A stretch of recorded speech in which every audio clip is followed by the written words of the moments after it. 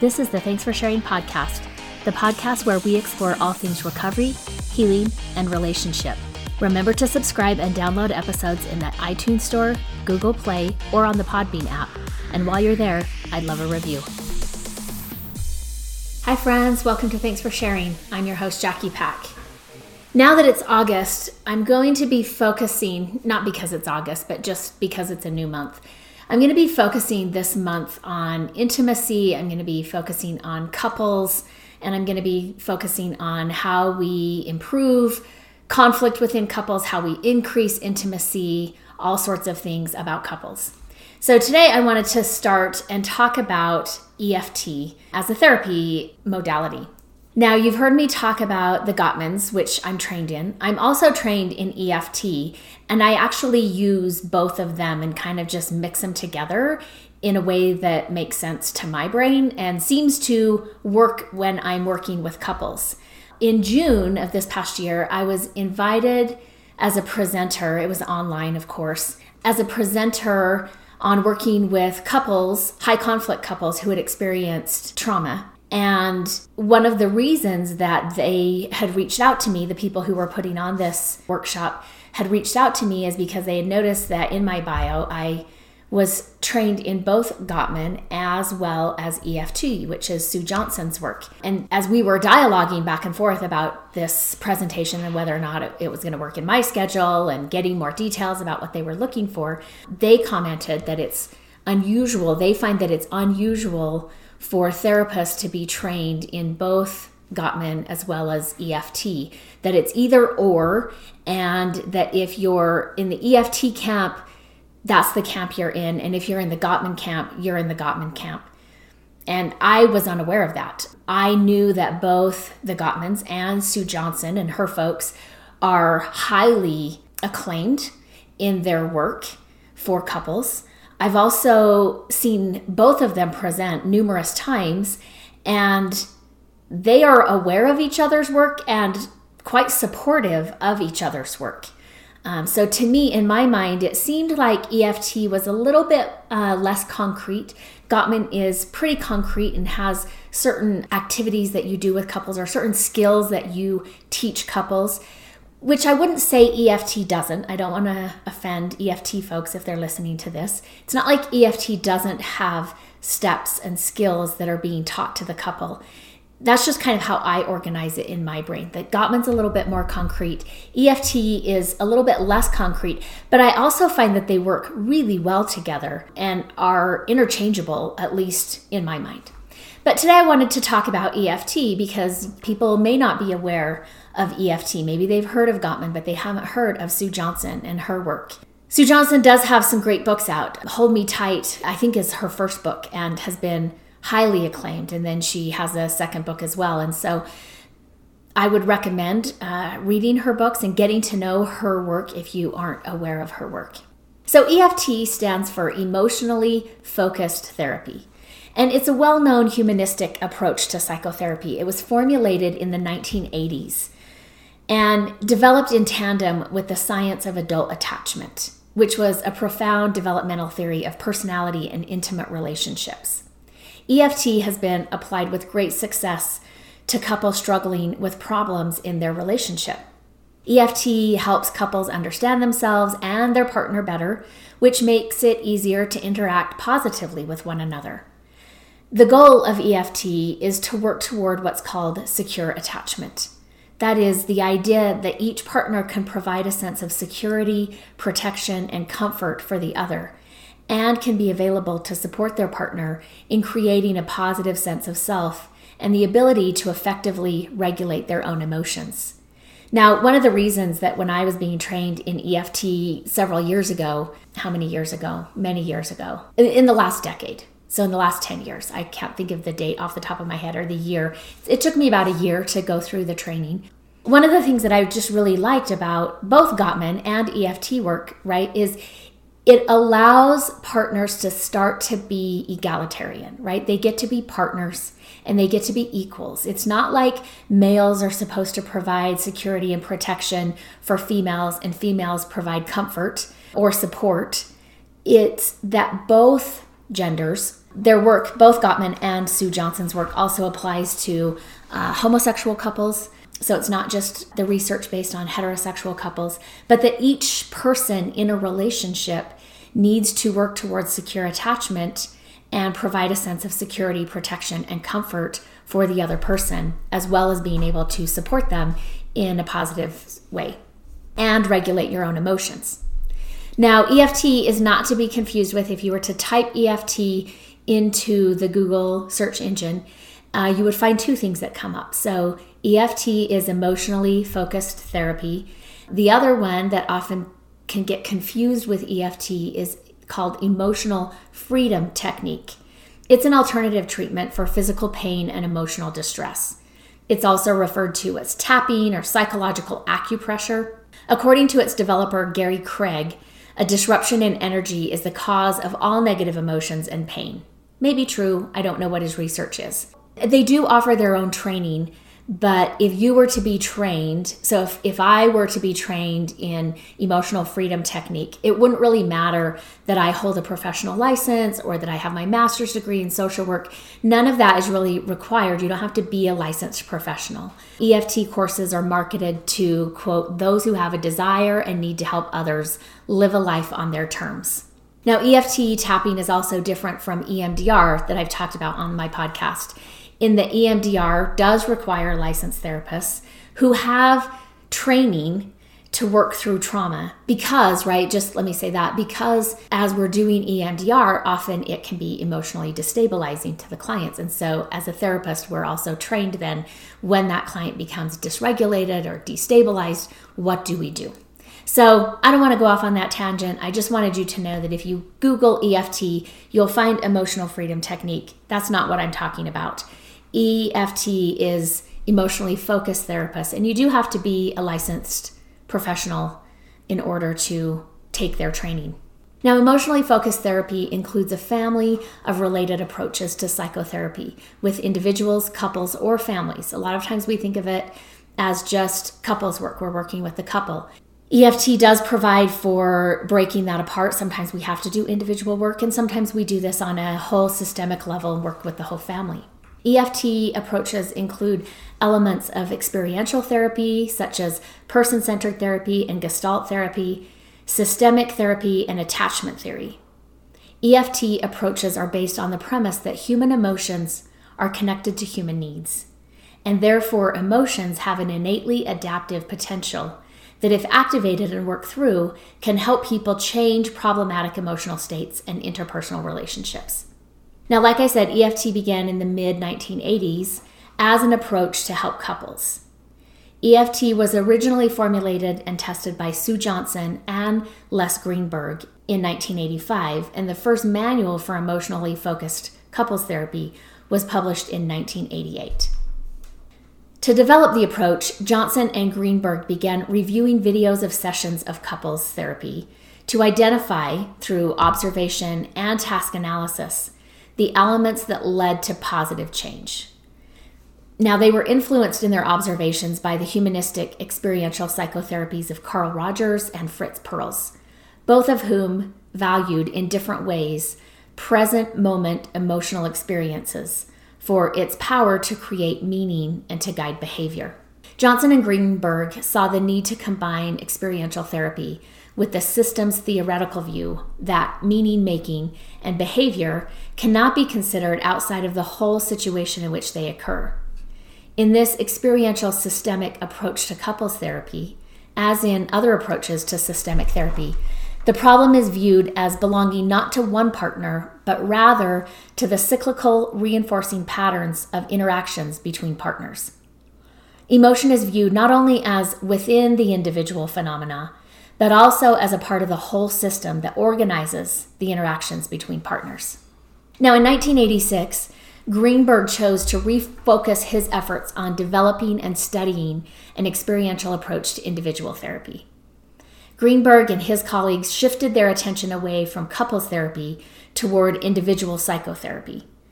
They attended to emotional experiencing and its role in individual self-organization. And they built on the experiential theories of Rogers and Perls and others such as Eugene Gendlin, as well as on their own extensive work on information processing and the adaptive role of emotion in human functioning. Johnson continued to develop EFT for couples. Now, the primary roots of EFT include experiential therapy, which was Fritz Perls, person-centered therapy, Carl Rogers, systemic therapy, which is Minuchin, and attachment theory, which is Bowlby and others. Johnson's model includes 3 stages and 9 steps, and various interventions that aim to reshape the attachment bond. So one set of interventions is to track and restructure patterns of interaction, and then one is to access and reprocess emotion. Johnson's goal is the creation of positive cycles of interpersonal interaction where individuals are able to ask for and offer comfort and support to others and facilitate interpersonal emotional regulation. Now, EFT posits that love is, one, an exquisitely logical survival system. Not the romantic type of love that we're thinking of, I know, but love is an exquisitely logical survival system. Also, our foremost and most basic need, and that this happens from the cradle to the grave. We do not outgrow this need for love, and it's our most basic need. EFT also posits that our only defense against emotional starvation is love, and that love is also a haven of safety, strength, and effective dependency. Now, EFT has a high success rate because of the emotional responsiveness that's created in the coupleship. Now, it's not that we don't become self-actualized, but we don't do it in isolation. We tend to be our best selves when we are dependent on others and thrive in those interdependent relationships. Not an unhealthy dependence, but in a way that our needs are met by somebody other than ourselves. In our primary relationships, when our emotional needs are unmet, it often leads to conflict. Conflict, we know, in our primary relationships can lead to increased cortisol levels. Conflict can depress the immune system. Conflict slows healing. And we know that rejection and exclusion trigger the same circuits in the brain as physical pain. Now, EFT research has shown that lovers are hidden regulators of our body processes and emotional lives. Couples tend to know if they're loved by their partner. However, the research is also clear that love alone is not enough. Research also is clear that a good relationship is better for our health than vitamins or exercise. Bessel van der Kolk, who I've referred to before in my podcasts, found that, quote, a secure bond is the best protection against helplessness and meaningless. And in addition, John Gottman, who I've also talked about on this podcast before, says that he is able to predict infectious diseases within 4 years simply based on contemptuous facial expressions from our partner. So as we've known for a while, the research is backing this up, our primary relationships have a lot to do with our overall mental and physical health. Now, EFT views couples' distress as being maintained by absorbing negative affect and rigid interactional reactive cycles between partners. So couples are reacting to what-if scenarios. EFT also talks about the absorbing negative effect, which is an alert state, thinking of all the negative possibilities. So absorbing negative affect both reflects and primes rigid, constricted patterns of interaction, and it blocks emotional bonding and engagement. Often when I'm working with couples, I have a Slinky in my office. And it's not the nice Slinky that comes right out of the box because I've expanded it quite a bit. And so it's a little bit bent and it doesn't all collapse nicely the way Slinkies are supposed to. But I have a Slinky that I will use. I won't extend the Slinky really high. I'll just kind of move it kind of up and down in this like flexible state, right? And talk about that, like, this is how our nervous system, this is how we are supposed to feel in our relationships. That we're just kind of adaptive and fluid and moving in our relationships. Now, what happens when we move into those what-if scenarios or we're absorbing negative affect and we think of all of these negative possibilities, we tend to become pretty rigid and constricted, right? So this is when I will kind of slam the slinky down to its, smallest state and just kind of say, this is how it's reacting. Or I might extend it, high, which is how I've bent my slinky. I might extend it high and say we alternate between this extended state and then this collapsed state. And we're not just kind of fluidly moving in the relationships that we're a part of. Now we have a pathway wired into our brain that has to do with attachment. And when we don't know what to do regarding our attachment or our attachment in this particular relationship, our brain codes this as danger. It's inherently disorganizing to us, and we tend to get stuck in distress. Now, in these key moments, empirical evidence has shown that all negative possibilities sink in. Also, that the negative components are more compelling than the positive components. Again, you've got to think about if my brain is registering danger, I'm moving into this fight or flight, right? So my brain isn't necessarily considering like, hey, maybe I'm not going to die, because that's not going to keep me safe and help me survive. So the negative components are more compelling than positive components. And then we key into these nonverbal signals. But we have to remember, when we're keying into these nonverbal signals, our brain is still in this lens of negativity and threat, right? Or danger. This often leads to character blame and a vigilant focus on the negatives. Safety first becomes the rule. And it doesn't matter how full your bank account in relationship is, these key moments matter, and they switch how we're feeling and how we're processing. EFT research has shown that the danger coding happens 6 times faster than any other emotion. And it's routed through a lens of, we have a problem, then I start to see this relationship is the problem. Since this relationship isn't helping me regulate, or I can't regulate in this relationship, and that moves me into thinking, well, it's either you or it's me. Now, depending on maybe some of our core beliefs about ourselves, right, I may be more inclined to think it's you, or I may be more inclined to think it's me. And in EFT, we say it's both. It's both you and it's the partner. The problem for this in relationships is that if I read this as I'm the problem, then I'm going to take a step back and I'm going to detach in order to protect myself, because rejection and exclusion are highly impactful in a negative way for me.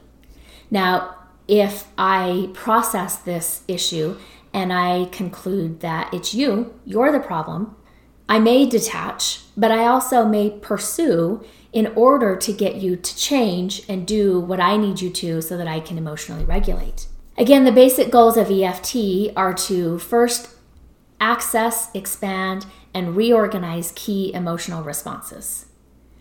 Another goal is to create a shift in partners' interactional positions. Another is to foster the creation of a secure bond between partners through the creation of new interactional events that redefine the relationship, and often redefine relationships. If we're having issues in our current relationships, there's typically some issue that has brought us out of secure attachment. Research shows that accessibility and responsiveness are the building blocks of a secure attachment bond. This means that couples therapy is about the security of the attachment bond, accessibility, and responsiveness to each other. In EFT, the solution is emotional presence. And they will also say that the fights that matter the most are the ones about emotional connection. It's not about finances, it's not about kids, or it may be depending on how emotional connection is handled through the conflict. So when we're looking at emotional presence or emotional connectedness, some of the questions that we're asking, maybe not verbally in that moment of fight, but one of the things that our non-conscious brain is looking for to determine attachment is, number 1, are you accessible for me? Which means, are you emotionally present? Are you here? Second, are you engaged? Do you also share? Do you get vulnerable? Do you listen to me? Can you touch me in safe ways? And the third question is, are you responsive? Can I depend on you? is what responsiveness means. Will you come when I call you? Now, again, this doesn't mean in this exact moment, right? And this is where sometimes we start to read each other. Like, if I say to my partner, are you accessible for me? It's okay if the answer is not right now, not in this moment, but I will get myself to a place where I can be, right? Are you engaged? And again, this is kind of speaking of overall, right? But it's also talking about in that present moment, can you engage with me? Can you listen to me? Can you touch me? Can you help regulate me? And can you stay regulated yourself? Do you also share in this relationship? So again, some of this we're looking at is collective in terms of the relationship. Does this person do these things? And it's also about this moment. And again, this isn't about connection on demand, right? It's not like I need you to be engaged right this moment. And if you aren't, it's going to negatively impact our relationship. Or at least it shouldn't be that way, right? We need to give each other space to also be human and have things going on in our lives that may not make us emotionally present at any given moment. EFT also views emotion as a source of information about the relationship, in that emotions organize the social environment and give meaning to it. EFT also views emotions as something that communicates and organizes social interactions. Emotions also orient and prime our behavioral responses, and they're a vital element in meaning, in that they color all of the events, right? They bring meaning to the events that are happening. So again, when I work with couples, right, oftentimes when I'm first meeting with them, the emotions are coloring the events in some pretty dark colors, right? They're coming in and the conflict that they've gotten into is processed in a way that feels threatening and dangerous for both. Now, negative emotions occur at two levels. So they occur at a primary level and a secondary level. Primary emotions are the deeper, more vulnerable emotions such as sadness, hurt, fear, shame, and loneliness. Secondary emotions are the more reactive emotions such as anger, jealousy, resentment, and frustration. Secondary emotions often occur as a reaction to the primary emotions, meaning that as a person, I may feel lonely or I may feel sad, but instead it comes out as a secondary emotion. So I may come out angry, right? I may come out jealous, or I may come out blaming. Primary emotions generally draw partners close, while secondary emotions tend to push partners away. So in trying to connect, distressed couples often get caught in negative, repetitive sequences of interaction where partners express secondary emotions rather than the primary emotions. And as I said, primary emotions are typically deeper and more vulnerable. So if I'm not feeling safely secure and connected in my relationship, then I'm going to give you the secondary emotions and I'm going to protect the primary emotions. So in EFT, the therapist's role is to try to identify what are the primary emotions that are going on and how are they coming out through secondary emotions, and then help the couple start to understand when they see the secondary emotion, keep looking, right? Or make yourself safe so that the primary emotion can be revealed. Now, EFT doesn't necessarily focus through a diagnostic lens. Instead, EFT looks through the attachment lens and the attachment language. So, for example, saying something like, things have never been safe for you, have they? Or, you've been left alone a lot, and I can see how, etc., etc. So couples often get stuck in their interactions and they can't go into that attachment language because it doesn't feel safe for them to proceed. Now, I think it's also important to note here that what I'm talking about isn't just about the current relationship, right? Or the current marriage. People often come into their adult relationships with an attachment largely being already defined. And I often say to clients that I'm working with, it's your job, wherever, when you got launched out of the secure attachment quadrant, which I usually will say, I think we're all born into secure attachment.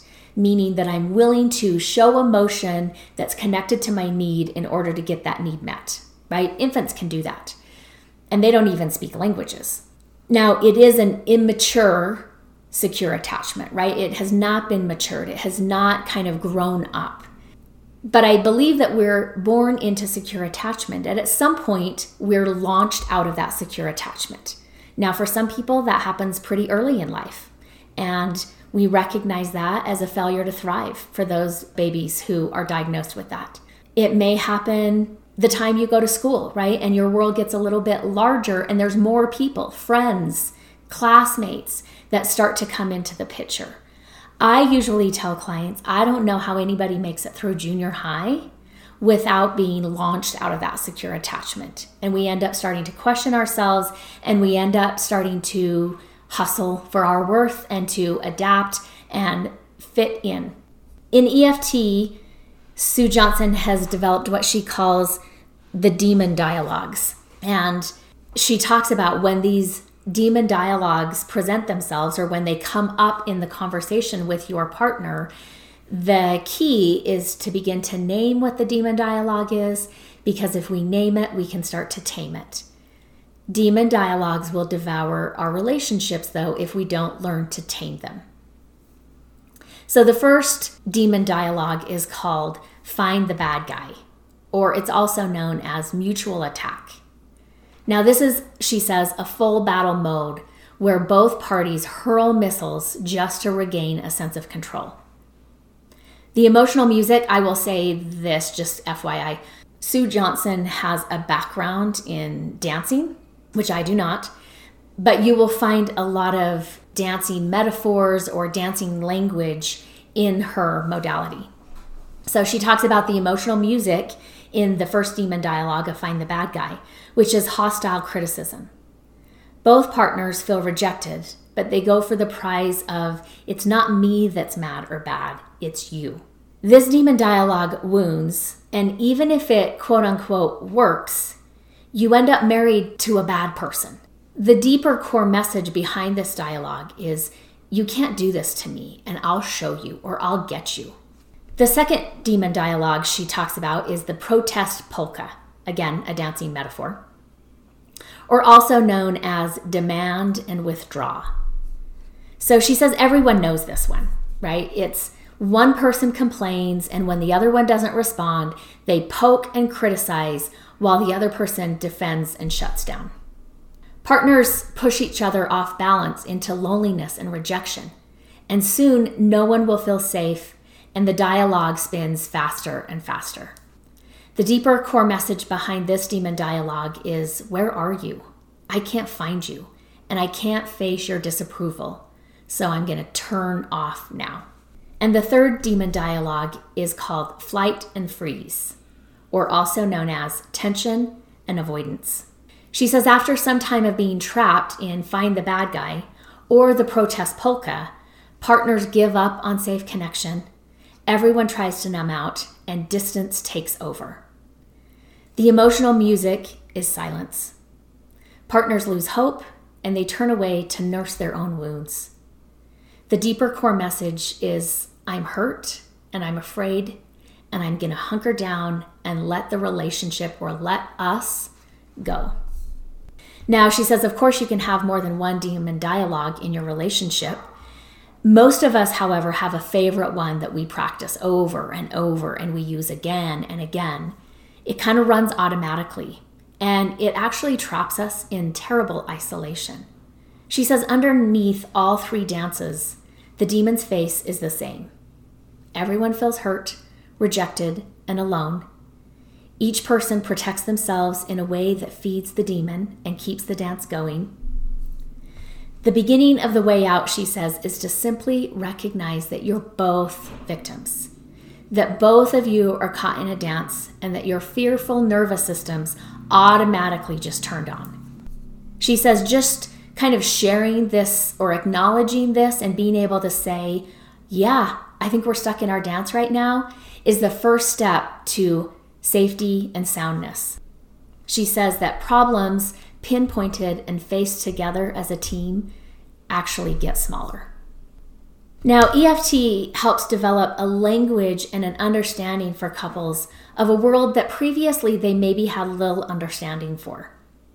It's not a language that we typically talk about. We're not taught it in school. Probably our families didn't talk about it. Our parents didn't teach it to us. So we had previously little understanding for this, but EFT begins to develop this language and understanding, and it offers a map for positive, loving, stable relationships. So in these positive, loving, stable relationships, we now have an outline for the logic of our emotions, right? We can feel our emotions, which is in our right brain, and we can understand and have some logic and be able to express this in our left brain. The longings and the needs that usually are hidden begin to guide our interactions. We also begin to develop a pathway for repair and renewal. We have a language of love that's frequently expressed, and we have a guide to the pivotal moments in love relationships.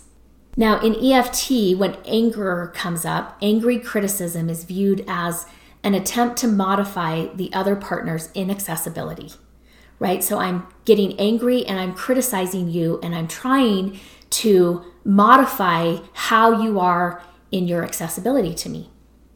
It's a protest response to isolation and abandonment by the partner. Recently, I was in one of these and I could have done that, right? I will say since the quarantine started like mid-March, for us here in Utah, it started around St. Patrick's Day. So around March 17th, I think it had started just prior to that. And for my husband's work, so he had a date of April 1st that was given in January of this year that his department in the company was going to be taken into the parent company. And so it would switch how things were done. It would switch like the computer structure, all sorts of things. It would kind of, as it was absorbed in this bigger part of the parent company. Now, they had reassured him that this wasn't going to necessarily be threatening to anybody's jobs. He actually works in a fairly small department and a fairly specialized department. But it was going to entail some work, which most change does. And he's also busy, right? He's also doing his job while he's preparing for this change. And like I said, his team's pretty small. And his understanding of the job and how things are done, right? He's kind of a one-man team that way. And then there's other people who have different specialties and different understandings of the job.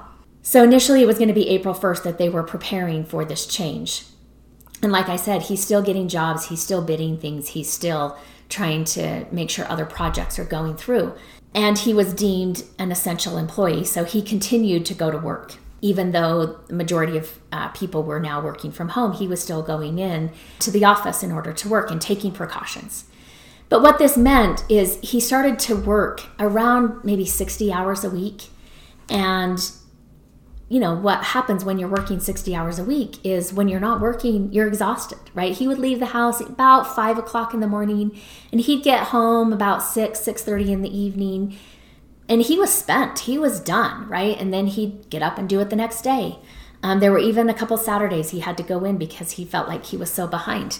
And to this day, we're in August, the demand for what needs to happen hasn't changed. The date for when this was going to happen continually kept getting pushed back and back. And now we're looking at September 1st, which they've said, hell or high water, it's going to be September 1st.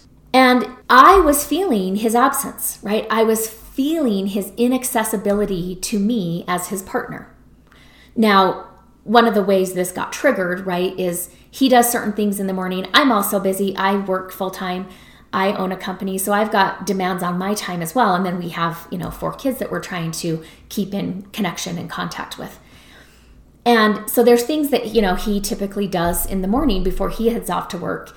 And because he was leaving so early and was so spent with his emotional energy, those things were falling to me. Now, I will say, it's not that big of a deal, right? I can unload a dishwasher, but typically he unloads the dishwasher. So one morning I got up and I'm unloading the dishwasher again, which is not my portion of the work before we both leave for work in the morning. And I typed out a text to him, right? Like, hey, I also have a job, something to that effect, and now I have to do both yours and mine before I leave for work so that our house kind of is ordered and that doesn't become a source of chaos. And I'm typing this out, and thankfully, gratefully, I had a moment where I was like, he leaves at 5 o'clock in the morning and he gets home at like 6:30, sometimes even 7 o'clock at night. Are you wanting to send this text? And I had the wisdom to backspace, delete my whole text. And instead I just sent something to him that said, I got into more of my primary emotions and just said, hey, I'm worried about you. The work that you're doing doesn't really have an end in sight, and it's exhausting. And I know you're exhausted, and that can't be good for you. Is there anything I can do to help? Much better text, right? Much more relational instead of me griping about unloading a dishwasher. But again, I was protesting, right? It was this feeling of abandonment by my partner, even though I know he doesn't abandon me, but he's not accessible to me, right? His stress levels and his workload has made him inaccessible. And when I was able to just point this out in a very nice, securely attached way, he could respond and say, you're right. You're right. It is exhausting. I don't know how much longer I can keep this up. I need to make some changes. And I was so glad to hear that from him. And he has made some changes. Now, in EFT, avoidant withdrawal is seen as an attempt to contain the interaction and regulate fears of rejection. So again, I might come at you with criticism or blame, right? I may be coming at you with blame, or one of the partners may avoid and withdraw. Both of these, though, however, are seen and kind of framed in a way that is about the relationship and fears that they have about the relationship and wants that they have from the relationship. So avoidant withdrawal is seen as an attempt to contain the interaction and regulate fears of rejection. An attempt to avoid confirming working models that define the self as unlovable. This whole idea of if you really knew me, you wouldn't love me. So withdrawing is this attempt to avoid confirming that working belief. Withdrawal is also seen as the need for attachment being suppressed because they don't believe that they'll get it or that they deserve it. Withdraw, the focus switches to tasks instead of connection. And then also there's withdrawal and then this focus on how to limit distressing engagement. And for the person who withdraws, the answer is typically to withdraw. I'm going to limit distressing engagement by taking a step back. Now, we can see how that plays out in the cycle, right? That as I take a step back, my partner who is pursuing me comes at me even harder because they feel me taking a step back, right? And so they see that this inaccessibility actually increased and this response to isolation and abandonment increases. So the pursuer goes even harder and the withdrawer keeps taking steps back in order to limit distressing engagement. Now, the process of separation distress is that typically we will make an angry protest. We may be clinging to our partner. We may feel depression. We may feel despair. Eventually, detachment will happen, which then leads to depression around the loss of this connection. Closing down and shutting off is also a sign of distress. And often this is read by the partner as rejection instead of self-preservation. Sue Johnson says, we need someone to talk to as much as we need fire and water. And if we don't have them, we will create them. We are all searching for a safe attachment. So as I just noted, in EFT, we talk about the pursuer and the withdrawer roles. Typically, a couple falls into one or the other, although you can have, like sometimes I've worked with couples where this person typically is the pursuer, but they're burned out, right? So you have a burned out pursuer, which will get the withdrawer to engage just enough to get the pursuer back online. And then typically the withdrawer takes a step back and the pursuer is back at it again. Both roles, pursuer and withdraw, are intended to protect or preserve the relationship. Usually the couple understands how the pursuer is kind of this pro-relationship because they pursue. And so that looks like they care. It's usually harder, though, for the pursuer to understand that the withdrawer is also pro-relational because it doesn't look or feel that way, right? If they're avoidant or withdrawing, it attempts to block out negative emotions, and they may come across as cold and uncaring. However, again, if we go back to what this avoidant withdrawer is trying to accomplish, right? They're trying to contain interaction and regulate these fears of rejection. They're attempting to not validate or confirm this negative core belief they have that if you really knew me, you wouldn't love me because I'm not lovable, and they're attempting to limit this distressing engagement. When I'm working with a couple, I need both the pursuer and the withdrawer to understand that it's not working, that this is simply part of this negative cycle that keeps everything going in a way that doesn't benefit the relationship or either person in the relationship. So we have to work to soften the pursuer and engage the withdrawer. The pursuer often is highly emotionally expressive, right? This is where they look like they are being relational. The problem, though, is that often they can't self-regulate or integrate emotions, and then they demand that their partner help them do this or do this for them. Now, there are, like I was saying at the beginning, in my mind, EFT seems a little bit more vague and less concrete than the Gottman, but there are 9 steps of EFT, and these steps are descriptive, not prescriptive, meaning we don't just move through these steps in a linear fashion. In fact, if you haven't listened to my podcast enough, this is one of the things I think I maybe not say every episode, but things are more complex, which keeps us from moving from point A to point B in a linear way. Now, there's also 3 stages in EFT. Stage 1 of EFT helps partners come together and contain the negative dance that constantly triggers their attachment vulnerabilities and leaves them in emotional starvation. In stage 2, the therapist kind of becomes this choreographer who restructures the client's interactions and guides them through a process of becoming more open and responsive. Stage 2 is about deepening engagement, and couples become able to clearly see and articulate the old and new ways of interacting.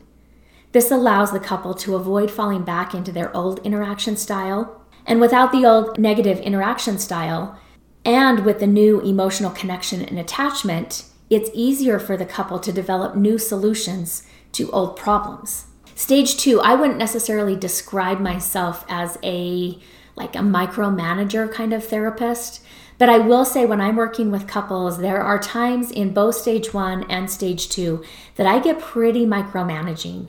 And some of this is because I want to make sure that we're hearing things the way that they're said and we're actually getting the emotion behind that.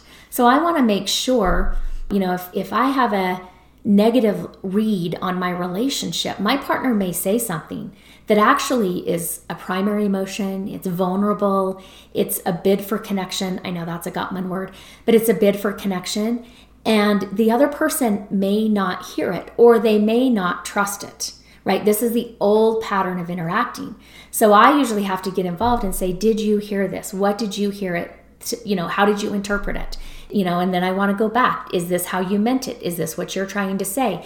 So again, I actually sit closer to the couple. I usually sit on the end of the seat of my chair so that I'm closer in that space, and I actually kind of can step into the system and restructure their interaction and kind of guide them to this more open and responsive process that actually feels safe and connecting, and they start to attach with each other. In stage 3, the final stage, couples exhibit open communication. They are flexible problem solving and they have resiliency. The couple is able to resolve present problems differently, and they're able to make repairs and renew the relationship. In stage 3, there are shifts in both the partner's sense of self and the views of one another. They can both comfort and be comforted. They can both be vulnerable and share their feelings and needs. Both are defined as lovable, and they both own this as their new foundation.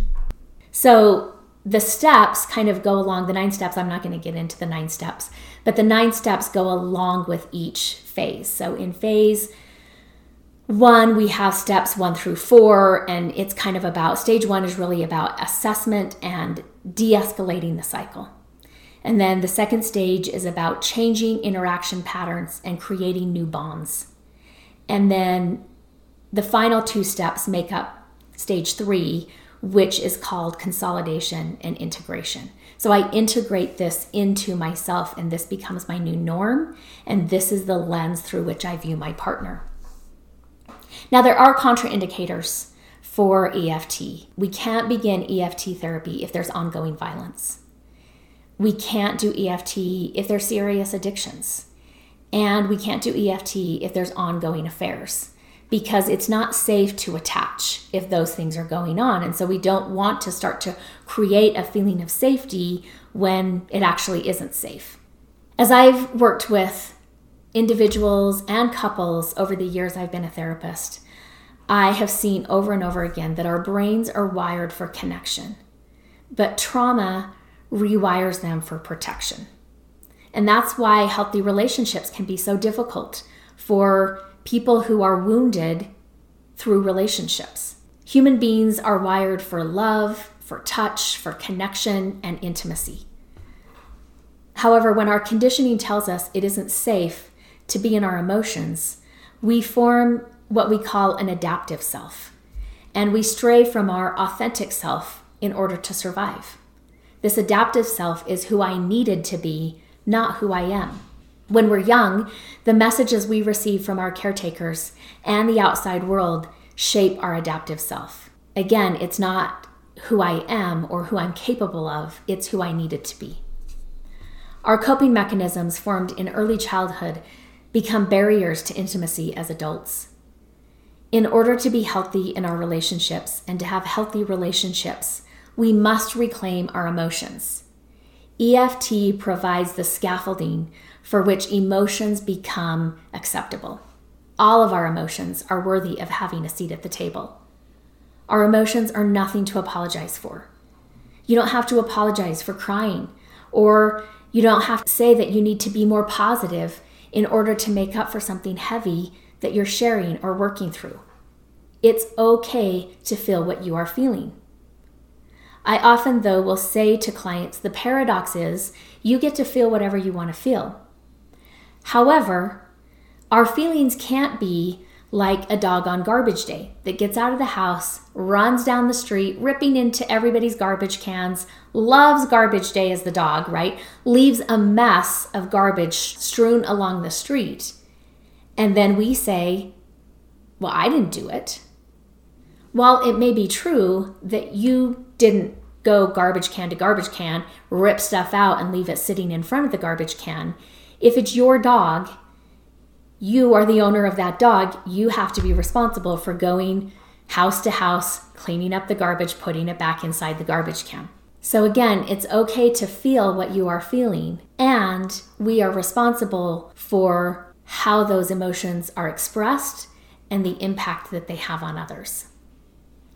Relationships in all forms are our teachers. As part of healing ourselves, we are responsible for earning back a secure attachment. This means I am a whole person apart from my relationships, and I can be a whole person in my relationships. It also means I allow my partner to do the same. Kathy Ream said, "Distancing from our emotions only guarantees a large gap in the experience of self and other." At the end of this episode, I want to remind you that your story matters. Remember, there's something meaningful in every chapter. Don't wait to share your story until you're finished. Until next time, Jackie. The Legal Stuff. This podcast is solely for the purpose of information and entertainment and does not constitute therapy, nor should it replace competent professional help. The Prayer of the Perfectionist. Nobody has time for perfection. We are pursuing progress. Help me to remember the only step I need to focus on is the next right step for me. Help me to remember that life is a journey. Help me to be able to separate all that I am learning from all that I have to do. Help me to remember that I am not alone. I can ask for help. Help me to strive for frequent awakenings, not mastery. I am enough. Amen.